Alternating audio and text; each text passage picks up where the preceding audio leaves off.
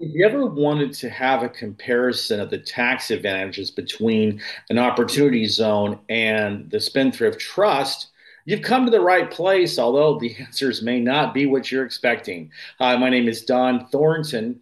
I'm an infinite wealth strategist. I'm also known as Don the short sale guy because I have been a dedicated short sale investor for 20 years. And I've helped well over 3,500 homeowners in that period of time get out from under an upside down mortgage, avoid foreclosure, and save their credit. In this video, I'm going to be talking specifically about what is an opportunity zone and do a little bit of a deeper dive into what this trust is and to compare how the tax advantages work between the two of them. So, what is an opportunity zone? Well, basically, in 2017, there was legislation passed. It's called the Investing Opportunity Act of 2017, and it's designed to spur private investment and to put capital into underinvested, economically distressed communities. So, what it's designed to do is to get taxpayers, get investors to put their money into opportunity zone funds, and then they can invest that money into funds. It can be a business, or it could be a new development. It could be existing property. But the good thing about it is that it does incentivize real estate investors and people that have lots of money put funds together, raise capital, and put that into communities where investment just has been lacking. There's been no incentive for private investors to go in there and develop. There are some great advantages to it. I mean, I'm to applaud that they are, trying to use capitalism the way that it ought to be done, which is to have the government's role is to incentivize capital to go into these areas and give them the investment that they need. So they've made it as streamlined as possible, as attractive as possible. For example, there's no pre-approvals, there's no community benefits, no requirements to have a representative there for the government. It's basically trying to be as bureaucratic free as possible. So, what are some of the advantage of this? Well, you can if as an investor, let's say that you just had a capital gains event, you sold a piece of property and you're owed capital gains on that. Well, you can roll that in to an opportunity zone, and those taxes on those capital gains will be that are rolled into the project will not come due until December 21st or December 31st, 2026. Also, there's no tax on capital gains for any profit that you make in the opportunity zone as long as you keep that money in there for 10 years. So basically, you're going to, you make money in the deal, but that getting money out is frozen for 10 years, unless, of course, you don't want to, unless you want to pay the taxes on it, which, of course, nobody wants to. And finally, if, you can use this as a haven for 1031 exchanges. So if you normally would put a piece of you sell a property and then you had to find a similar property, put your funds into that, buy that, and you have a very tight window to do that. That's called a 1031 exchange for those of you who don't know what it is. Well, you can just take that money and roll it into the an opportunity zone, and you don't need an intermediary like you do in a regular 1031 exchange. You can just put the money in there and that'll work. So that's kind of what an opportunity zone is. And what I would love for you to do is to go down and subscribe to the channel. I really try every week. I'm putting a video out trying to get you as much information as you can, give you valuable content. And all I ask in return is that you subscribe, and don't forget to hit the little bell so that way you're notified when I drop a new video. I always record these on Sundays. I put them out, I take them live Monday, Tuesday, the latest sometimes, just depends on how things are going. But Sundays is when I do them. So if you want to be up to speed and get notified when a new video is out, then by all means subscribe.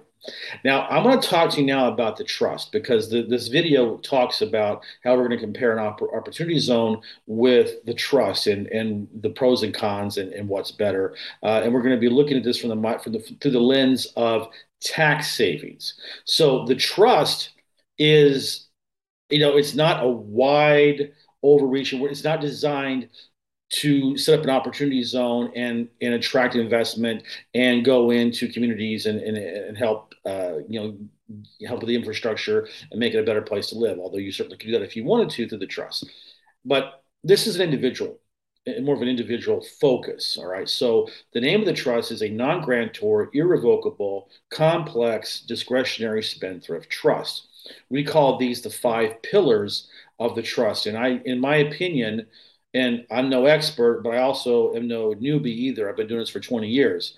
In my experience, I've never seen an instrument that is so brilliantly simple and effective that reduces or almost eliminates the two biggest pain points that we have as investors, but not just investors. And this is used for business owners, anyone who's on 1099, anyone who does commission sales, anyone basically who's not a W-2 employee. So, what are the two biggest pain points? Well, they are taxes. People pay too much in taxes, and asset protection. People are always worried about frivolous or predatory lawsuits. The more successful you are, the more likely that you're going to have a target on your back, and people are going to try to make money and sue. So you really have to, asset protection is crucial for anyone in that sphere. And this is the trust takes care of both of those, which is amazing. So non-grantor, which means that you cannot be a trustee of the trust if you set the trust up yourself. You have to have a third party do that and then name you as a trustee. That's why it's a non-grantor. It's irrevocable because you can't treat the trust as a holding pin where you're transferring property in and out. You have to sell your personal assets and assets of your business irrevocably into the trust. That's why that's very important. Discretionary is also important because as trustee, you have 100% discretion to manage and maintain the assets of the trust for the beneficiaries. And finally, and in some ways, I think is the most important part of this is it's a spendthrift provision. The pillar is a spendthrift trust. In the spendthrift trust, is what makes the asset protection such a unique and powerful aspect of this trust, where you don't have to worry about those lawsuits unless you're doing criminal activity or you're committing blatant fraud. This trust is going to be uncrackable. And look, I'm not going to say that you are going to get sued. I mean, anybody can sue you with or without an attorney. But when it gets in front of a judge, and as long as they are made aware, the parties are made aware, the plaintiff's attorney, the judge, that this is a spendthrift trust that has a spendthrift provision based on contract law, then that lawsuit is going to get tossed. So that's the wonderful thing about this. I mean, I can tell you that I'm constantly, over 20 years, I've constantly been pitched different asset protection things. And the latest one I hear that everybody's all excited about is you can open up LLC in Wyoming. And, it's you don't need all that stuff because this trust, this non-grantor, irrevocable, complex, discretionary spendthrift trust takes care of all of that, which is really an amazing thing. So, in the context of an opportunity zone, this is more of an individual, or you can do partnerships with it as well in conjunction with a separate trust that we can talk about in another video. However, at its most basic level, we're talking about individuals or business owners and so forth, and that's what it's designed for, is to protect your assets and help you save a ton of money in taxes, which I'll get into later in this video. But what I want to do first is request that you comment on these videos. There's nothing I like better on my different social media platforms is when people ask questions and I can go back and forth with you guys. And sometimes it's just as simple as someone suggesting that, hey, would you do a video about this? Or what about this aspect? And I love that because it gives me ideas that I can, make a video out of and provide you the value that you're looking for. So all that starts with a comment. So leave a comment and I'd be very, very grateful for that. Now I want to talk to you about, I've already in the first part of the video, I talked specifically about the tax advantages for enterprise zone, for the opportunity zones. And the biggest emphasis was on the capital gains or the avoidance of capital gains, or put your money in 10 years later, you can pull it out and not pay any capital gains. Well, the thing about the trust is that you don't even have to wait 10 years for that. Literally, all you have to do is you sell that asset into the trust so that it becomes a trust asset. And then you can put that asset for sale. And it doesn't matter if your capital gains liability would be $10,000 or $10 million. If it's not going to be an issue for capital gains. And the reason why is because the trust is set up to be in congruence with IRS Code 643.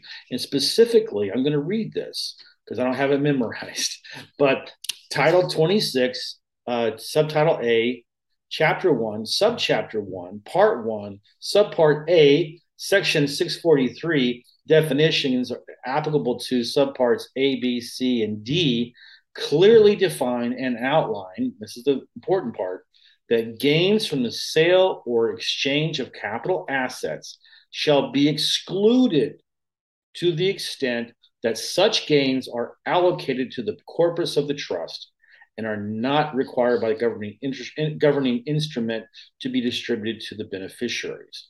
That is so important here. So listen, this is why this is such a powerful instrument as for anyone whose business is involved with capital gains taxes. Now, here's the key part of this. Remember, when the trust sells the asset and the money comes in, and it would normally be a capital gains tax event, as long as it is not distributed to the beneficiaries, if it stays in the trust, the corpus of the trust, then those taxes will be deferred in perpetuity as long as you don't take a distribution to the beneficiaries. And using the trust in the real estate investing business, for example, you want to keep that money in the trust so you can reinvest it in different projects.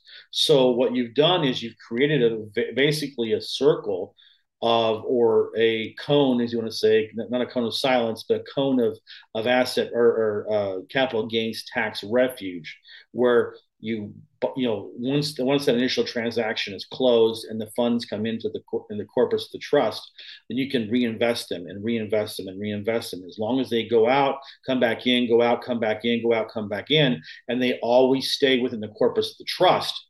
Then those capital gains are never going to be taxed.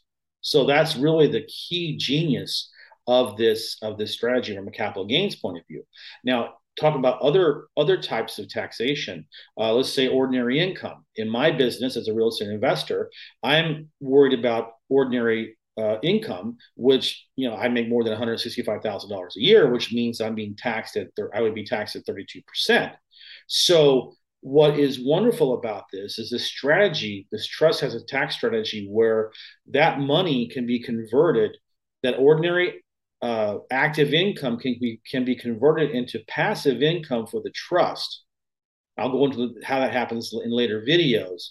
But as that passive income that's converted comes into the trust, then the trustee has discretionary power to designate that as an extraordinary dividend. And basically how that works is that extraordinary dividends are excluded as items of gross income that constitute extraordinary dividends.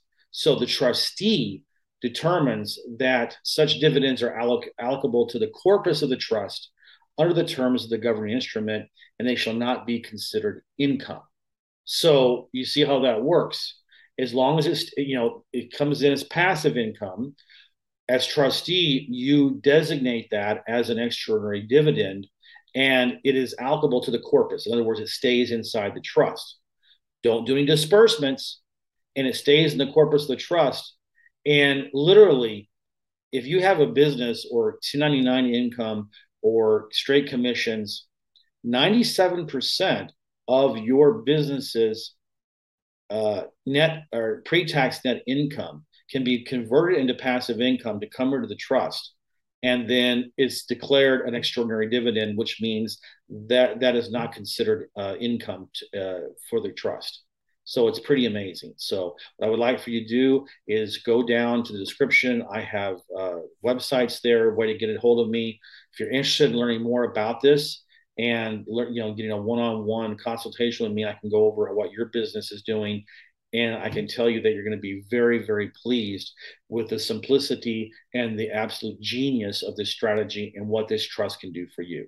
And thank you again for watching these videos, and I look forward to doing one for you next week.